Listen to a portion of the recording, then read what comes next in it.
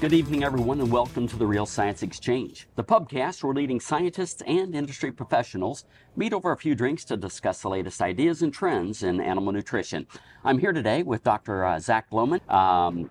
Zach and his team picked out about, I guess it's 10 or 11 abstracts of interest, and today, for the first one, we're going to be interviewing Emmillie Boot from North Carolina State. Welcome, Yes, Emmillie. thank you. And her advisor, Ramon Malheiros, also from NC State, obviously. Ramon, tell us a bit about Emmillie and what makes her special.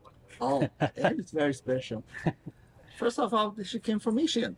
Yeah, that's very, Yep, that's where I did my very undergrad. special.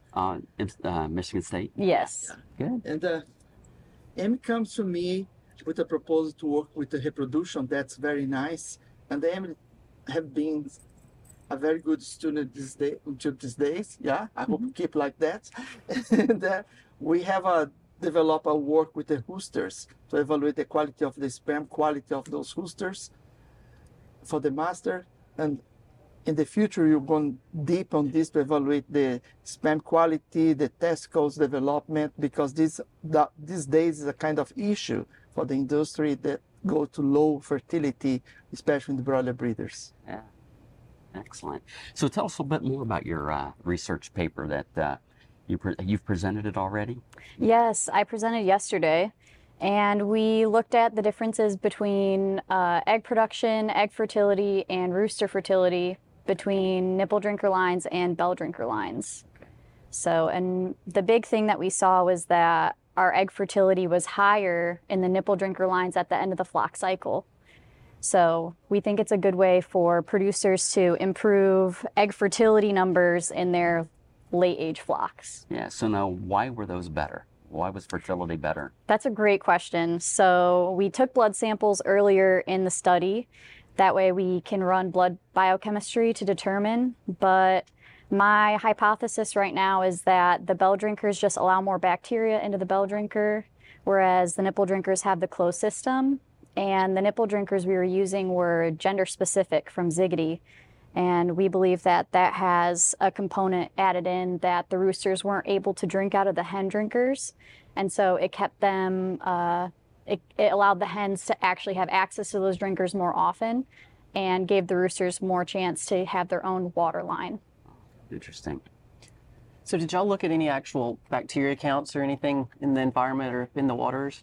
We did not take samples for that, but we could do that in our next flock, and I think that would be a really valuable way to go. So I used to do quite a bit with ducks, and ducks everybody thinks needs lots of water, and I actually did a very similar trial, and we looked at litter moisture and bacterial counts and everything, and saw similar to what you saw. Yeah, I actually did an internship at Maple Leaf, and when I was there, I mean, a lot of people in the industry were pushing for, oh, well, they need duck ponds to improve fertility, but there we weren't necessarily seeing that. We were seeing that there was the higher bacterial load, which was discouraging egg production. So I can agree with that. Yeah. So any plans to follow up on this study? So you're going to be defending your master's here soon.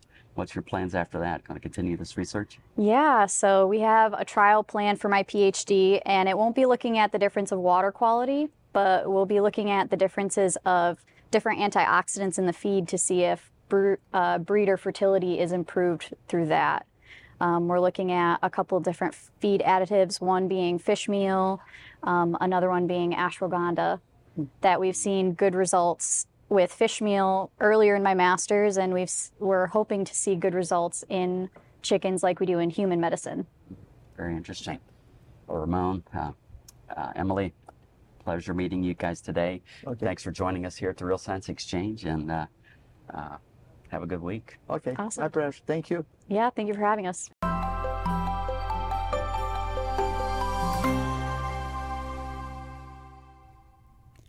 Welcome to the next generation in chelated minerals. Introducing new Keysure Plus amino acid chelated minerals from Balchem. Keysure Plus delivers a higher concentration of mineral with a superior amino acid profile. The higher mineral content adds formulation flexibility, opening up space in the ration, and also reduces the carbon footprint. The superior amino acid profile delivers 28% protein from microbial biomass and reduces the amount of supplemental lysine needed in the ration.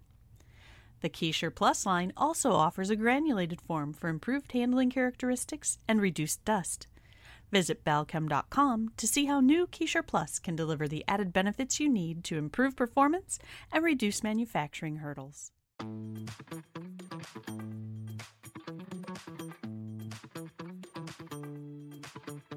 Welcome back, everyone. Back again, once again, with Dr. Zach Lohman. You've been a mainstay this week for me. Appreciate all the help. We're also here with Catherine Fudge from University of Georgia. Catherine, welcome to the Real Science Exchange. Glad to have you here. Thank you. So first, tell us a little bit about yourself. Okay. You don't have to talk about the Grand Canyon, but there's a good story in there, folks. Yeah. So I'm from Raleigh, North Carolina. I did not grow up in poultry or anything related to it. And then I ended up going into kind of a ag background in high school with FFA, and I met Lynn Worley Davis at the FFA convention, and she was like, "Do you like poultry?" And I said, I don't know anything, but I like eating it. And she was like, "Great, let's take you into a poultry 101 class." And I was like, okay. And so from there, it just kind of whirled me into the whole poultry world that I had absolutely no idea existed at all. And I met Robert Beckstead, who was running a lab at NC State at the time, and he got me into histomoniasis. I started learning about turkey diseases and protozoal pathogens, and I realized I wanted to dive as deep as I physically could into this world. So I ended up doing my master's there on that disease, and now I am at UGA with Dr. Sean Chin, working on histomoniasis in broiler breeders and trying to develop like an infectious model for broiler breeders, since they're also experiencing mortality from that disease. So, yeah. Can you tell me a little bit about histomoniasis? So, right? Yes. Histomoniasis is a wonderful disease. At least I think it is. It's caused by Histomonas meleagridis, which it was first discovered in 1892 or 3. And it was a old world pathogen that came here by way of pheasants, gold-necked pheasant, or ring-necked pheasant, excuse me. And they brought Histomonas here, and within about 20 years, it totally decimated the turkey industry, because turkeys are a new world bird coming in contact with an old world pathogen. And so some really great minds at Cornell ended up discovering what it was and dubbing it Histomonas meleagridis. And by the 60s, we had a really great treatment for it, azoles, dimetrodazole, metronidazole. And those were really effective until the 2000s, when Europe and the US banned them because of their arsenic-based compounds. And so now we don't have any treatments available for this disease. And in the last 7 years, there have been roughly 800 outbreaks of this disease, leading to millions of turkeys being lost. And now... And that's globally? That's probably within just the US that I know of. I know that France and Germany and Poland also have this issue. It's all over the world. Pretty much anywhere where there are galliforms, there will be Histomonas as well. So it's pretty global. But in the last couple years, broiler breeders have also reported losses in the first 4 to 6 weeks of age, 10 to 12%, which for turkeys, they're like, okay, we're losing 100%. So, but a broiler breeder is worth so much money. Even small losses mean a lot for us. So we're really trying to collaborate with both turkeys and chickens to figure out, what's going on. Why is this disease so intense? Why is it so pathogenic? And how can we control it? Mm-hmm. And new ways to try and combat this disease. So sometimes it's a little bit non-traditional, the ways we go about it. Yeah. So you have a poster here at the Yes. the meetings. Tell us a little bit about that, the research that you've done for that. Right. Okay. So my lab is an extension lab. And so with the extension comes a lot of contact with outside entities. You talk to a lot of growers. You find out what they're doing. And we had a grower reach out to us and tell us that he'd made some really interesting observations about the type of shavings he was using in his house. And he mentioned that whenever he would place cedar shavings in his house, he noticed a drop in his insect population, which I mention insects because insects are actually what carry Histomonas into chicken or turkey houses by way of the vector Heterachus gallinarum, but in a roundabout way, they carry Histomonas. So he noticed that he controlled his outbreaks when he used cedar. And so we kind of wanted to look a little more into that because, anecdotal evidence out in the field is something that should never be ignored. Farmers always make these really interesting comments and you stop and go, never thought about doing that before. That's great. So you want to take it back to the lab and test it and see if, you can back it with science. And right now it's very preliminary. We've done just a few small benchtop studies where we've looked at using cedar to repel darkling beetles over a very short time period. And we have seen that cedar shavings, as well as cedar extracts, do have some repellency type responses to darkling beetles, as well as some larval toxicity possibly. We need to do a lot more research before we can make any kind of claim on whether this will work or not. But I think it's something really interesting that we could look deeper into. Yeah. Interesting. Yeah. So do you see a difference between the extracts and actual cedar shavings? So extract, let's see, how do I put this? The cedar shavings themselves contain the volatile compounds that the extract also contains, because you have to press the tree to pull the extract out. But once the extract is removed from the fiber of the tree, it becomes more volatile. It can dissipate into the air faster. So I'm sure you've maybe smelled cedar wood furniture. It's really strong and it stays really strong for years. And it's because the fibers within the tree are actually able to hold those volatile compounds in and not allow them to all dissipate at once. But when they're free, they volatilize. Yeah. So they don't hold as long. So I'm looking a little more further into using cedar shavings because it's something that I think would hold longer. But I don't know how it will hold up to windrowing, decaking, or just long-term use in a house. I don't know, will feces have an impact on the volatile compounds or destroy it? I'm not sure. So I need to know a lot more before I... Yeah, so along those lines, what's your next research study look like? If I had all the money in the world. What I would do right now is I'm hoping to be able to actually put cedar shavings down in pens and put beetle traps down and count beetles weekly and see, compare pine shavings in pens with live birds on it compared to cedar shavings with live birds on it and see what the beetle counts look like so I can compare the differences. And then also do longer term studies to see if it impacts egg hatchability, if it impacts going from larval to adult stages, and if they...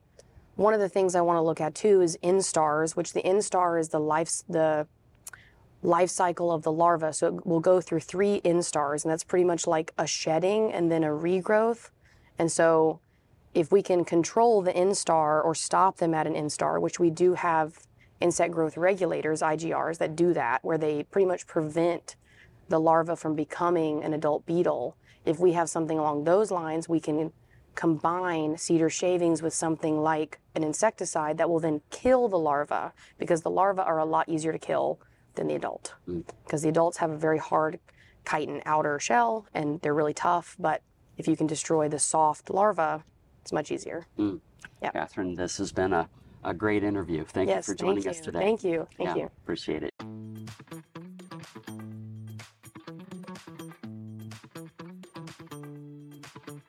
Welcome back, everyone. We're here with Dr. Lisa Bielke from NC State. Lisa, welcome to the Real Science Exchange. Thanks. Glad to be here. So, tell us a little bit about the presentation that you've given here at the meetings. So I talked about feed additives in poultry, and mostly about how the health side of them, I guess. There's a lot of types of feed additives. We can use them for nutrition and all sorts of things, but I work in poultry health, so that's definitely what I talked about, and the different types of feed additives and kind of what they can do and what they can't do, and sort of how we should maybe limit our expectations on them. Yeah. Can you give us an idea which ones you were looking at? Yeah, so I've done a lot of work with probiotics, are the big one that I talk about the most because that's where I have all of the experience. But of course, there's also organic acids and immune system modulators and antibiotics. Of course, there's still feed additives, and we could still use them. So medications to treat disease in birds, and I think that's about it. I may have added something else in there, but it's been a minute. So Okay. that kind of hits all the high points. Yeah. Yeah. So what are some of the key findings you shared with the audience? Well, so the big thing is that number one, when birds are sick, if antibiotics are the thing that we need to treat them with, then we should definitely consider antibiotics. But the big thing to think about is how prevention is the best key to keeping healthy birds. And really we can use these feed additives, probiotics, symbiotics, our organic acids, whatever it is, essential oils. We can use them to prevent disease so that we don't need the antibiotics or the medications. And I guess one of the other kind of soapboxes that I get on when it comes to feed additives is that, whenever for a while, and it's kind of dying down a little bit, but for a while, producers or veterinarians would want, say, a probiotic that would fix all of their bacterial problems, because they thought of antibiotics as like this one thing that would fix all of it. But in reality, we had a bunch of different antibiotics, right? There's a long list of antibiotics that could go into birds. And so we shouldn't put probiotics on an unfair playing field. And we should say, okay, we've got a probiotic that treats clostridial diseases, and we've got a probiotic that can help with E. coli, and it's going to take multiple things. And that people need to consider whenever they're doing any of these feed additives. What am I treating? What fits in within my system? What is going to help manage the problems that I have with my birds, so that we can actually set these feed additives up for success and preventing the disease. Okay. Yeah. So if I hear what you're saying, it sounds like you're going to use blends of these different, Probably. yeah. And so it seems like it'd be very difficult taking a look at each and every farm and saying what are the problems there and coming up with that special cocktail that's going to work. Is that? Right. Well, so actually, fortunately, I just talked to a vet give a talk this afternoon about the kind of how they work, and she gave me some good words here. So the thing is that the vets are in the barns with these birds on a regular basis, and so they kind of know what their problems are. They know what to expect. They know what systems they're running. They hardly ever actually see a new disease come in. So whenever they know what's going on and they've had some time to do some kind of trial and error type things, they're going to figure out what's happening in their barns, and they know what to expect. They actually hardly ever get surprises when it comes to the diseases that they have to deal with in their flocks. So they can figure it out. And the reality is that most of them do have kind of these blends of things that they know are going to help. They're going to say, okay, early our birds are going to be susceptible to E. coli maybe, and then come in at about 2 weeks of age, we've got to worry about the clostridial diseases. So we're going to kind of do this combination of things to keep that calm and get the birds through 3 or 4 weeks of age. And then they're at risk for something else, so we might have to switch over a little bit. I mean, they know what's going on. Yeah. Yeah. Okay. Yeah. So do you recommend having like a summer cocktail blend and a winter one? Does it change season, or is it more once you figure it out, you're good to go? It probably depends on the pathogen, right? So we've definitely got some pathogens, especially the parasites, that are susceptible to the weather. And so that is going to change based on that. And it might even change based on your hatchery and what kind of condition your birds are coming in from the hatchery. And then, if you've got birds on an ionophore versus a chemical versus vaccination for Eimeria, that's all going to change the conditions within the gut. So sort of the seasons, but also the seasons of what else are you doing to the birds at that time of year. Yeah. Do chickens build up resistance, or not the chickens, but pathogens build up resistance to these interventions? I haven't seen it a whole lot. So there are some that we kind of have to worry about a little bit, and they tend to be things like bacteriophages. And that's because the bacteria can develop resistance to bacteriophages really quickly. Now we know that, so there's strategies with developing bacteriophage products to help overcome that resistance that we know is going to happen. But in terms of some of these, like the essential oils, or although some of these are new enough that maybe they haven't been around a long time, right? Because the technology to effectively apply an essential oil is just now kind of evolving. But I don't know that anybody has ever said, yeah, that worked for a long time and now suddenly it just quit, because nobody's been using it for a long time yet. Now probiotics have been around for dozens of years now, and I've never heard anybody say our probiotic failed because bacteria have developed some other way to work around that probiotic. Yeah, they haven't. I've not heard that yet. As we kind of close things down here, Lisa, any kind of words of wisdom for live production managers out there? Yeah, I already said it. Prevention is the best key. Okay. And also, make sure you're working with a feed additive that has some science behind it. I mean, I'm a scientist, so I'm going to say some science behind it. Yeah. Don't just take the word of the technical manager. Like, go look at the data. It drives me nuts to look at advertisements and see where they've got references, and I look at those references and it's an abstract. It's not, actual, like a full research study that was peer reviewed and published and put out there. It's an abstract, and I can submit anything on an abstract. Well, not anything, but I can submit an abstract and present it, and it's not been peer reviewed. And they could criticize the heck out of it at the presentation, and nobody believes it, but that abstract's published. So, really look for the peer reviewed, more than one, kind of go through that data. And it can be hard to read data if you're not used to it, but at least look for it and see, is there at least plenty of stuff out there that's, really hard science on it, and not just something that was put together and put in a box or a bag and sold to you. Yep, makes perfect sense. Thanks for joining us Yeah, today. thank you. Thanks for the opportunity. Yeah, thanks.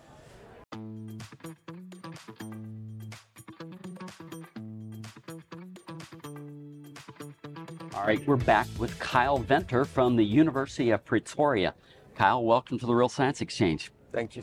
So tell us a little bit about yourself, right? I think you're the only South African we've got on tap here this week. So. Yep. So I come from South Africa. I'm a student at the University of Pretoria, and I also run and manage the neuro livestock research unit in Johannesburg. So, yeah.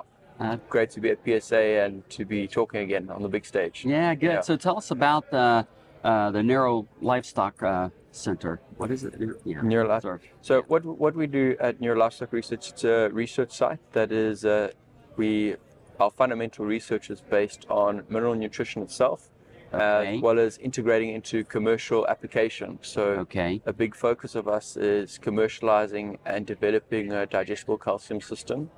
And also with that, the focus is to reduce the dependence on inorganic trace minerals as well as inorganic macrominerals themselves. Okay, interesting. So, Oh, very interesting. And that kind of leads to the paper that, the presentation that you had this week. Can you tell us a little bit about that? Yeah, so the presentation I focused on this week was reducing the independence of rock phosphate itself. Because as you know, rock phosphates have gone up because of supply and demand, because of the global shipping crisis and the Russian-Ukrainian war. But there's also massive pressure from a sustainability perspective. So a lot of it ties in with maximizing nutrient, and I say nutrient, I mean macromineral digestibility itself, and also then in turn reducing antagonisms and allowing one to reduce microminerals. Yeah, using highly bioavailable forms. So yeah, that's what we present on this week. So yeah, some exciting stuff. And so where's most of the phosphate coming out of? You mentioned the Ukraine and Russia. Is that where a lot of it comes out? A lot of it comes out of there. There's also a lot of phosphate reserves in Morocco, China doing a lot of exports at the moment. But with supply and demand, and because there's so much competition between the various agricultural sectors, it obviously drives the price up. So yeah. And then you also mentioned that there's some phosphates that are more bioavailable than others. Can you tell us about that? Yeah, so you obviously got your various forms of rock phosphate, so your MCPs and MDCPs that have different digestibility coefficients. But what we're focusing on is maximizing the digestibility of the phosphorus from the actual raw materials themselves. So by doing that, improving phytase efficiency, hydrolyzing the phytate and making the phosphorus that's not available to the bird actually available to the bird. And there's a few ways of doing that, such as reducing calcium. That has a detrimental effect on your phosphorus utilization. So that's a few strategies that we discussed in the talk. That's the main premise, is to maximize the phosphorus in the actual feed ingredients themselves. Okay. Yeah. So you had an interesting chart up. Actually, I think I saw it 2 weeks ago when where was that? Italy with Rosalina had it. Yes, with Rosalina. And how many samples are in that? It was there's hundreds, wasn't it? There's 55 limestone samples. Oh, that's without digestible calcium. Okay, so, yeah. In the determination of the limestone prediction equation, there's 55 samples, and I think it's 782 data points that we use to develop the prediction equation. So it's a lot of data. Yeah. So, to date, it's the most robust limestone prediction equation, and we're adding more to it as we go on. So we've got some studies lined up for the end of the year, and we'll be adding to that. So, so that I don't know, that chart, just every time I see it, just blows me away. Just how it's all over. How variable it is. It's very variable limestone. So it places such an emphasis on getting a robust, accurate prediction equation for it. A lot of people think it's just limestone, it's like all the same, and exactly. It's not. Yeah, interesting. So what were some of the key takeaways you had for the audience? So some of the key takeaways was that to maximize phosphorus digestibility, one has to control calcium digestibility itself and have an understanding on the limestone quality. And when I say quality, I mean the characteristics that define the phosphorus digestibility in the diet. So solubility speed, GMD. One has to maximize phytase efficacy by selecting the correct limestone. Once you've maximized phosphorus digestibility from the diet, then one has to formulate to the bird's actual calcium and phosphorus requirements on a digestible basis. So I know in the US, a lot of commercial nutritionists are still on a total calcium available phosphorus system. If we want to reduce the dependence on rock phosphates, we have to move to a digestible system for calcium and phosphorus. That's a massive one. And I think one has to relook at the paradigm of microminerals themselves. We're in diets that are high in phytase, low in calcium and phosphorus, so we're reducing those antagonisms, and we have more highly bioavailable forms of these microminerals. So reducing the levels using highly available microminerals is a great strategy at improving the sustainability and reducing the dependence of inorganic trace minerals themselves. Yeah, makes a lot of sense. Makes a lot of sense. Yeah. Well, good. Thank you for that. So you're working on your PhD now? Yes. And plan to defend when? Early next year. That's the plan. And then the plan after that?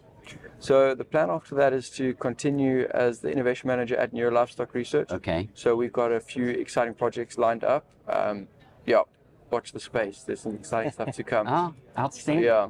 Well, good. I'm sure you're going to be very successful, Cal. Very bright young man. Appreciate you spending some time with us today. Thank you, Scott. Thank you. Thank you. Have a good one.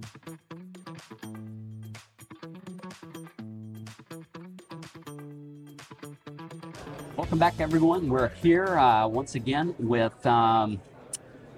Zach Lohman, co-host special today. And we've got Dr. Ken Macklin from Auburn and now at Mississippi State, the department head there. And then we got Letecia Orellana. Did I get that right? All right.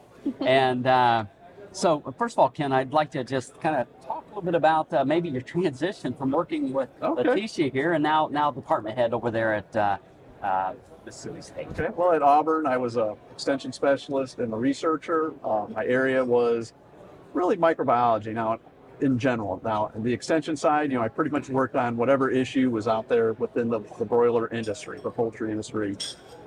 And one of the issues that we've been having lately, as anyone who works with broilers knows, is the number of eggs that we can get out of the breeders.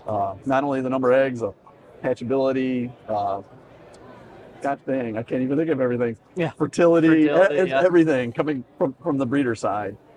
So we had an opportunity to do some research where we're going to look at different egg quality parameters to see if it impacted hatch. And then Leticia could probably go into a little bit more detail about that when we get to her. But when I left Auburn to go to Mississippi State, that's part of my program that I'd like to continue on because they do have some nice hatcheries there in the Department of Poultry Science there at Mississippi State. We do have some expertise in this area there. And of course, there's a lot of poultry companies that are very interested to work with us. Yeah. So. So you mentioned Leticia. She's second year in your master's program. What can you tell us about her? Oh, Leticia. I was going to let Leticia talk about it, but Leticia, she came to me. Really, we were going to do some micro. We were going to do egg hatchery sanitation. However, like I said, this opportunity came up, and we kind of said, well, we'll give it a shot, and maybe put the sanitation on the afterburner or the side burner. And we got some really exciting results, like really exciting, where we performed this study now a few different times and got some very encouraging data from it. Not saying that hatchery sanitation isn't important, because it is, but this is more of a hot topic that I feel a niche that we could fill right now. So I'm very excited. She's been a great addition to the team, and she'll be great no matter what she decides to do moving forward. Yeah, Looking excellent. forward to see what happens. So Leticia, I actually attended your presentation, I think it was yesterday, is that correct? Yesterday morning. And so why don't you go through some of the key things that you shared with the audience with your presentation?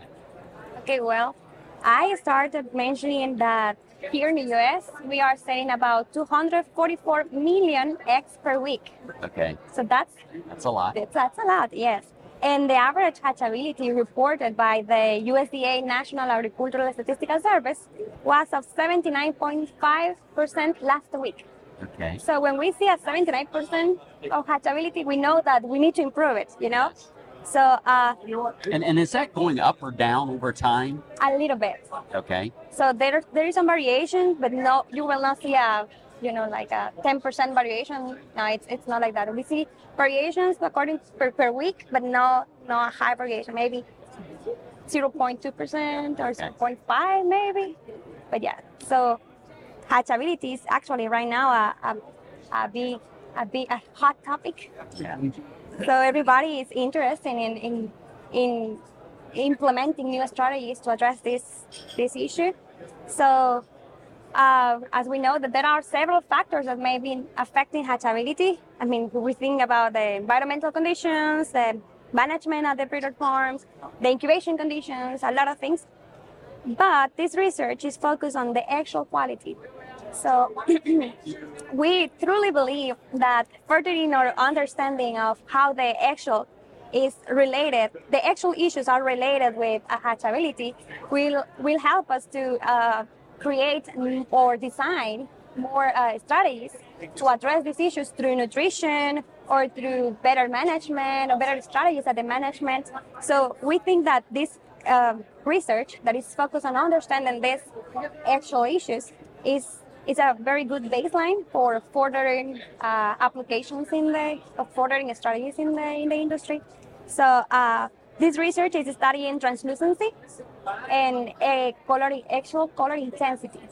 So translucency is I think that the term that the industry is using is windows, right? So when we candle an egg, we can see that there are some eggs that have more windows or watermarks or clear spots. It depends on how you want to describe them. And some of them have more windows than others. So it is thought that this issue, these windows, are caused by the moisture accumulation on the eggshell and an uneven drying after the egg is laid. So it has been reported to affect bacterial penetration and also to affect thickness and strength. And recently, we just published a paper where we demonstrate that the translucency is also related with hatchability. We found in that paper that the difference between low translucent eggs and high translucent eggs was about 7% hatchability. So that's a lot, and I'm talking about hatch offset. So it's a lot of hatchability, a lot of difference. So I'm going to assume the high translucency has lower Exactly. Yeah. So, and also it's related with chick weight. And about the color intensity, which is the other actual quality parameter that we are analyzing. So we know that the color of the actual depends on the breed. There are breeds for genetics for brown eggs or for white eggs.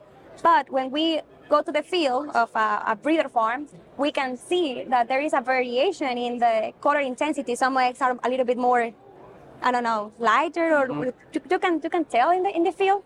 So we are trying to study evaluate if there is any correlation of this incidence of color intensity with hatchability, with chick weight and moisture loss, etc. So actually, in the paper that we published, we also found a difference there. There is a correlation of color intensity where darker color eggs have better hatchability too. It's pretty interesting. Well, but about the research that I presented yesterday, this was more focused on understanding how the translucency and the color intensity is related with other eggshell quality parameters, but taking into account external and internal. So for external eggshell quality parameters, we consider the egg weight, the eggshell thickness, the strength, and the ultrastructure, and the eggshell weight. And for internal quality of the egg, we consider the yolk color and the hard units or HU value. So we analyze, I don't know if how into details you want to go into the methodology, but we use a total of 270 eggs for this trial. We use an all flock because we believe, we have seen and we know that as the flock is aging is where we start to see more issues in eggshell quality. So we decided to run this trial, first with an all flock, and we are planning using the plans that we want to do this thing with younger flocks to see how our hypothesis is that maybe the problem is the same, but we need to, actually test this. Validate. And yeah, so we classify eggs by translucency, and we classify eggs by color intensity, and we evaluated the parameters that I just mentioned.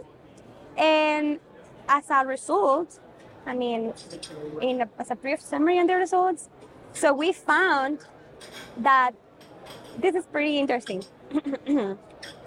That translucent eggs, low translucent eggs, the ones that have less watermarks or less windows, these eggs have a thinner eggshell and have a lower eggshell weight. So, but the thing is, in the past, in previous research, we reported that these eggs have better hatchability and better chick weight. And, it made you think that how an egg that have better hatchability, better chick weight, is actually having a thinner eggshell and an eggshell with less weight. So we know that the chicks get their nutrients from the yolk, from the albumen, and from the eggshell. Well, so the other interesting factor that we found in this research is that actually these eggs have a better HU value, which means a better inner quality. So what we are thinking here is that these low translucent eggs, even when they have a thinner eggshell and a lower eggshell weight, they are capable to maintain the quality of the inner egg for longer or better than the low translucent eggs. And this is important for the embryo, for the gas and exchange. I don't know, gas exchange from the inner side of the embryo to the outside. So regarding translucency, we are very excited about continue evaluating these results. What else? Oh, about translucency. Another thing that we think is that the translucency is more related with the inner membrane, more than with the eggshell. So the inner membrane, we are thinking that the inner membrane of the egg, of a low translucent egg, has a better quality, which means that the egg have a better gas exchange ratio. I don't know if that's the proper term, but have a better capacity to maintain the good circulation for the embryo development. So it seems like there is a lot of things that we still need to understand about translucency, because physiologically we still do not know exactly what is happening inside of the hen that is creating this translucency. But right now there are some actually there are already companies working in designing some minerals to improve this issue, and they have had good results. But we still do not know the explanation, exactly what is happening inside of the hen that is creating these issues with translucency. So that's why we are right now working on trying to understand how translucency may be correlated with other actual quality parameters inside of the egg, and whatever that we can understand, so then we can have a better idea of how to go into the chicken and try to understand where the issue is formed. So I think it's pretty. So do you have some hypothesis? Is it perhaps health status, inflammation, perhaps even genetics? Stress? Yes. Yes. Well, we all what you have mentioned, we think that may be affecting, but also, and what we believe is that the hen somehow understand that it's having an issue with translucency, and it's concentrated her nutrients, or it's trying to improve the inner membrane of the shell in order to protect his embryo, So it's like, because, I don't know, it's some ideas that we have, but we need to prove this. We need to run more experiments and go more into this. But I think this is a very, very interesting topic.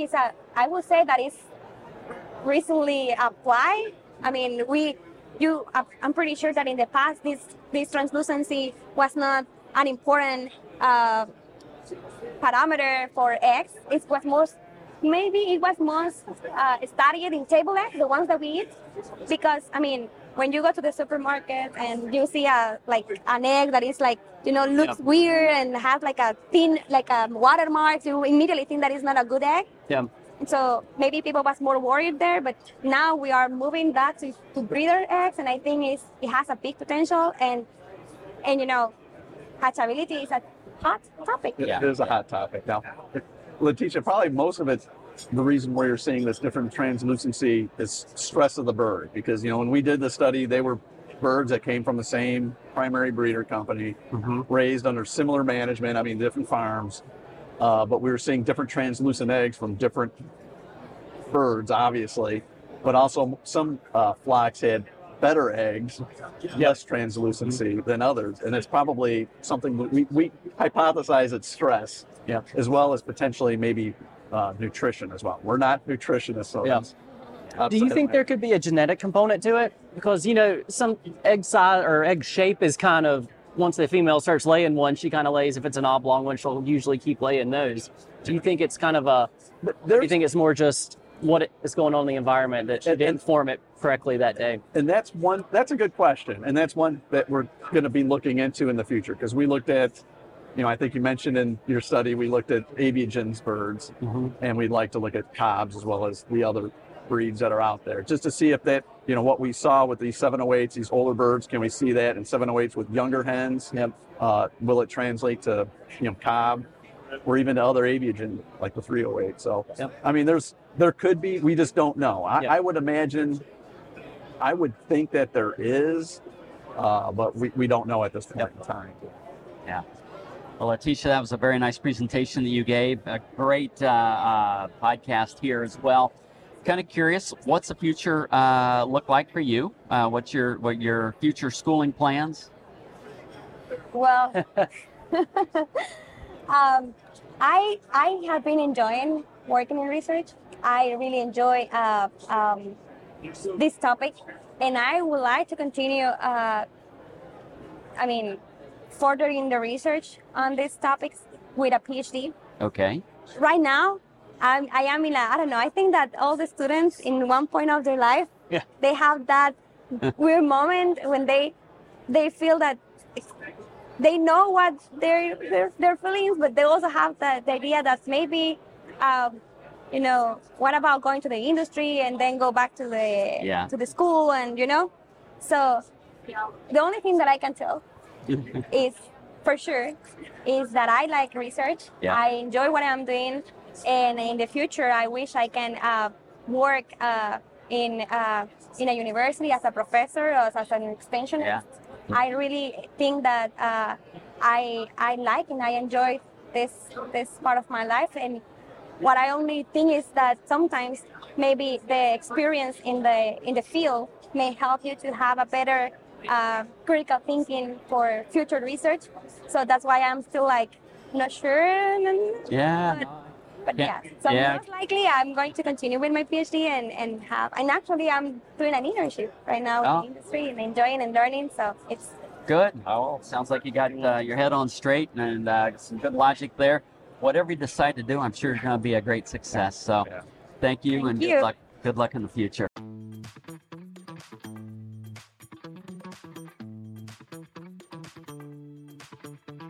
Hi, I'm Scott Sorrell, back with you here at the Poultry Science Meetings. I ran into a gentleman by the name, I believe your name is Ben. Dr. Benjamin Franklin. Dr. Benjamin Franklin, and you're here at the Poultry Science Meetings. Can you tell me what brought you here today? Well, I was curious. I saw all these feathered creatures wandering in the door, and followed by different human beings, and I thought I'd investigate. Well, tell us a little bit about yourself, Doctor. What's your doctorate in? Maybe poultry science, genetics?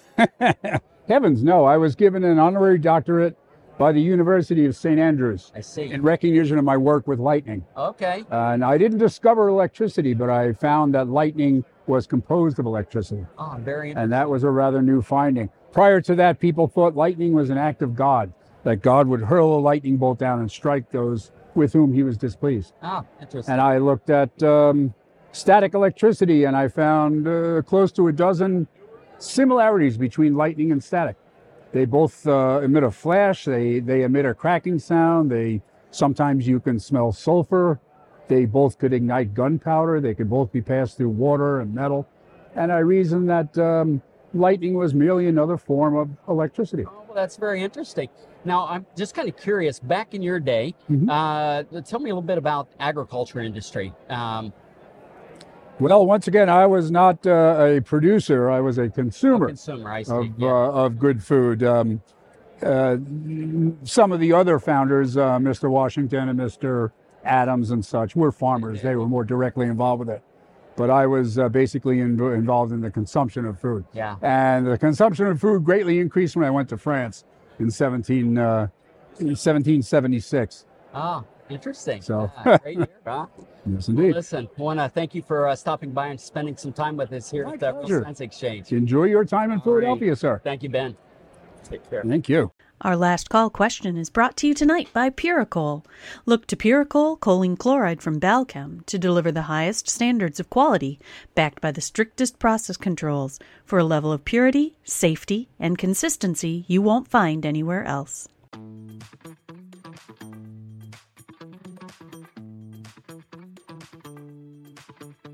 Well, Zach, welcome back. We're here for this session with Dr. Giri Athrey and Cara Cash from Texas A&M. I think you guys are the only Aggies we've talked to this week. Gary, why don't you give us some background on your program there?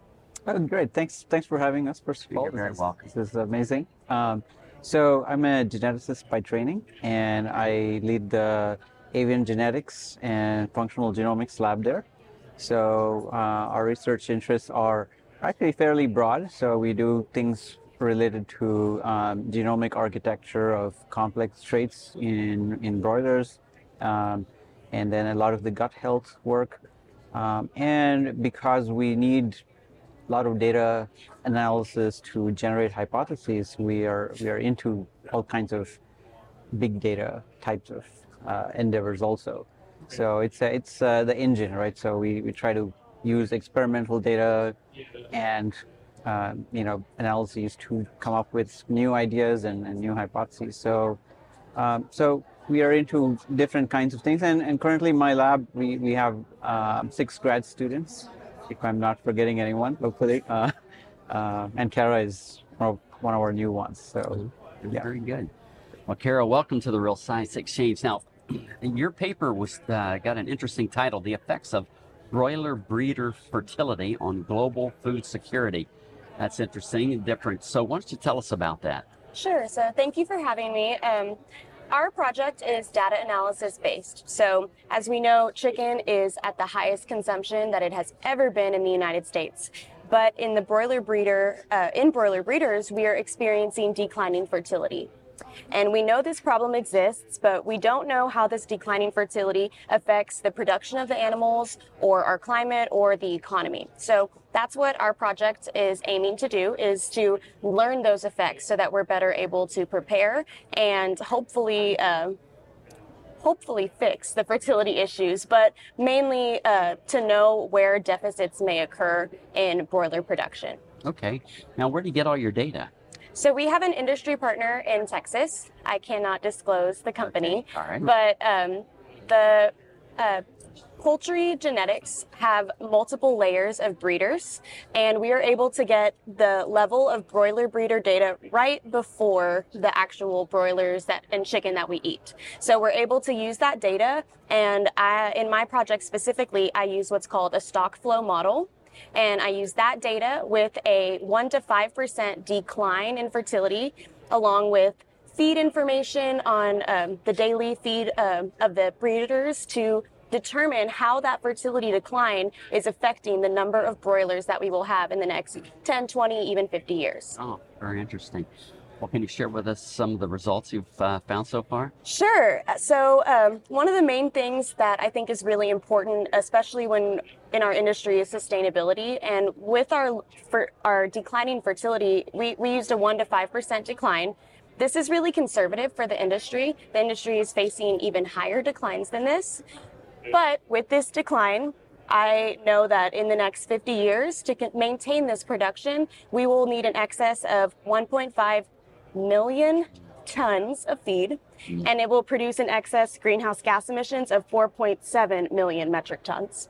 So this is going to make a big impact on not just the producers, but the consumers. So we're still looking at how the economic impacts, the different economic impacts, but we know that we're going to need so much more feed and produce so much more greenhouse gases. Oh, interesting. So now you're not taking a look at all where the infertility or what's causing the infertility. You're just measuring the results of the infertility. No, this project is just looking at, basically projections. This is this project. However, in our lab, we do have work going on at the moment using basically looking at sperm quality in male broiler breeders, because we know that it's a male issue in the industry, because when we replace the males, the fertility spikes back up again. So the male's fertility, even in the past 10 to 50 years, has declined just more and more rapidly, to a point where at about 60, 65 weeks, these broilers are producing, they're at 50% decline fertility already at that point. And it's not economically feasible to continue feeding them, and they're replaced in the industry. But we can't just keep replacing and replacing. We got to get them somewhere. Right. So this fertility problem is a problem, and we need to have a solution for it soon. Yeah.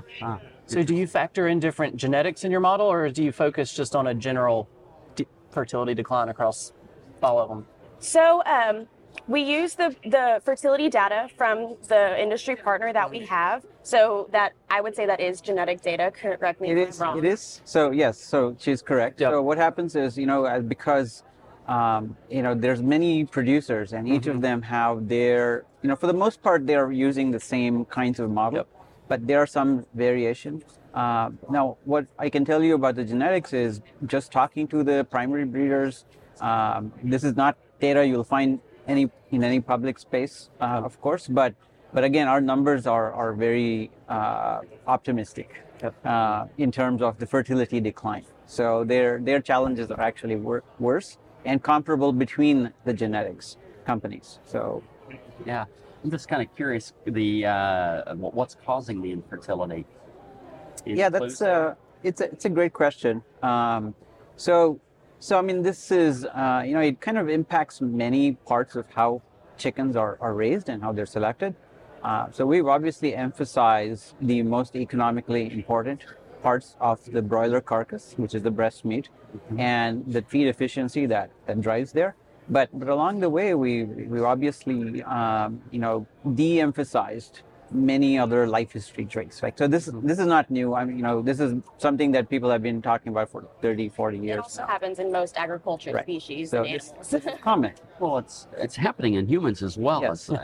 So what happens is, if you take any natural organism, you have a decline in fertility over age. But we have shown, and other people have shown, for example, that in broilers, let's say high performance broilers, we are contracting the timeline where they are hitting what we would, in humans, we would consider as an old age.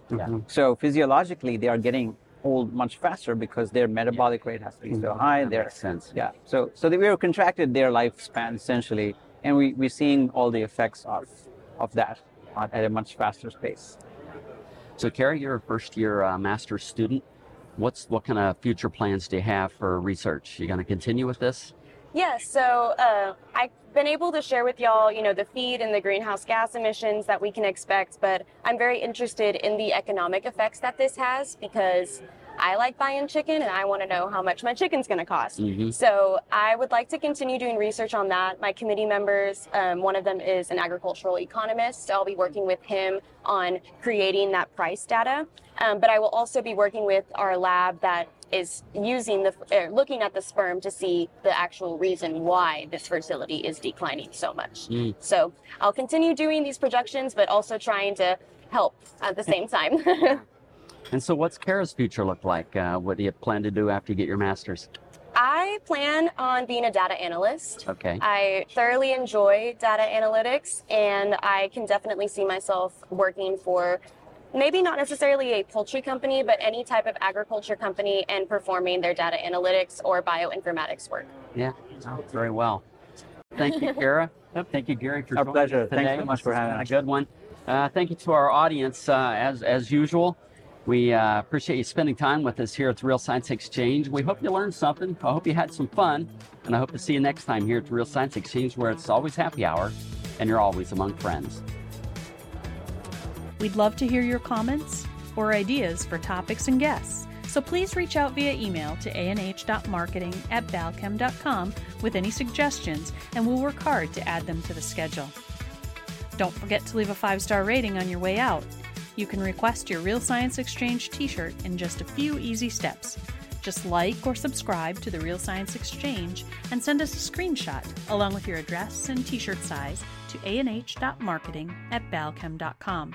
Balchem's Real Science Lecture Series of webinars continues with ruminant-focused topics on the first Tuesday of every month, monogastric-focused topics on the second Tuesday of each month, and quarterly topics for the companion animal segment. Visit balchem.com/realscience to see the latest schedule and to register for upcoming webinars.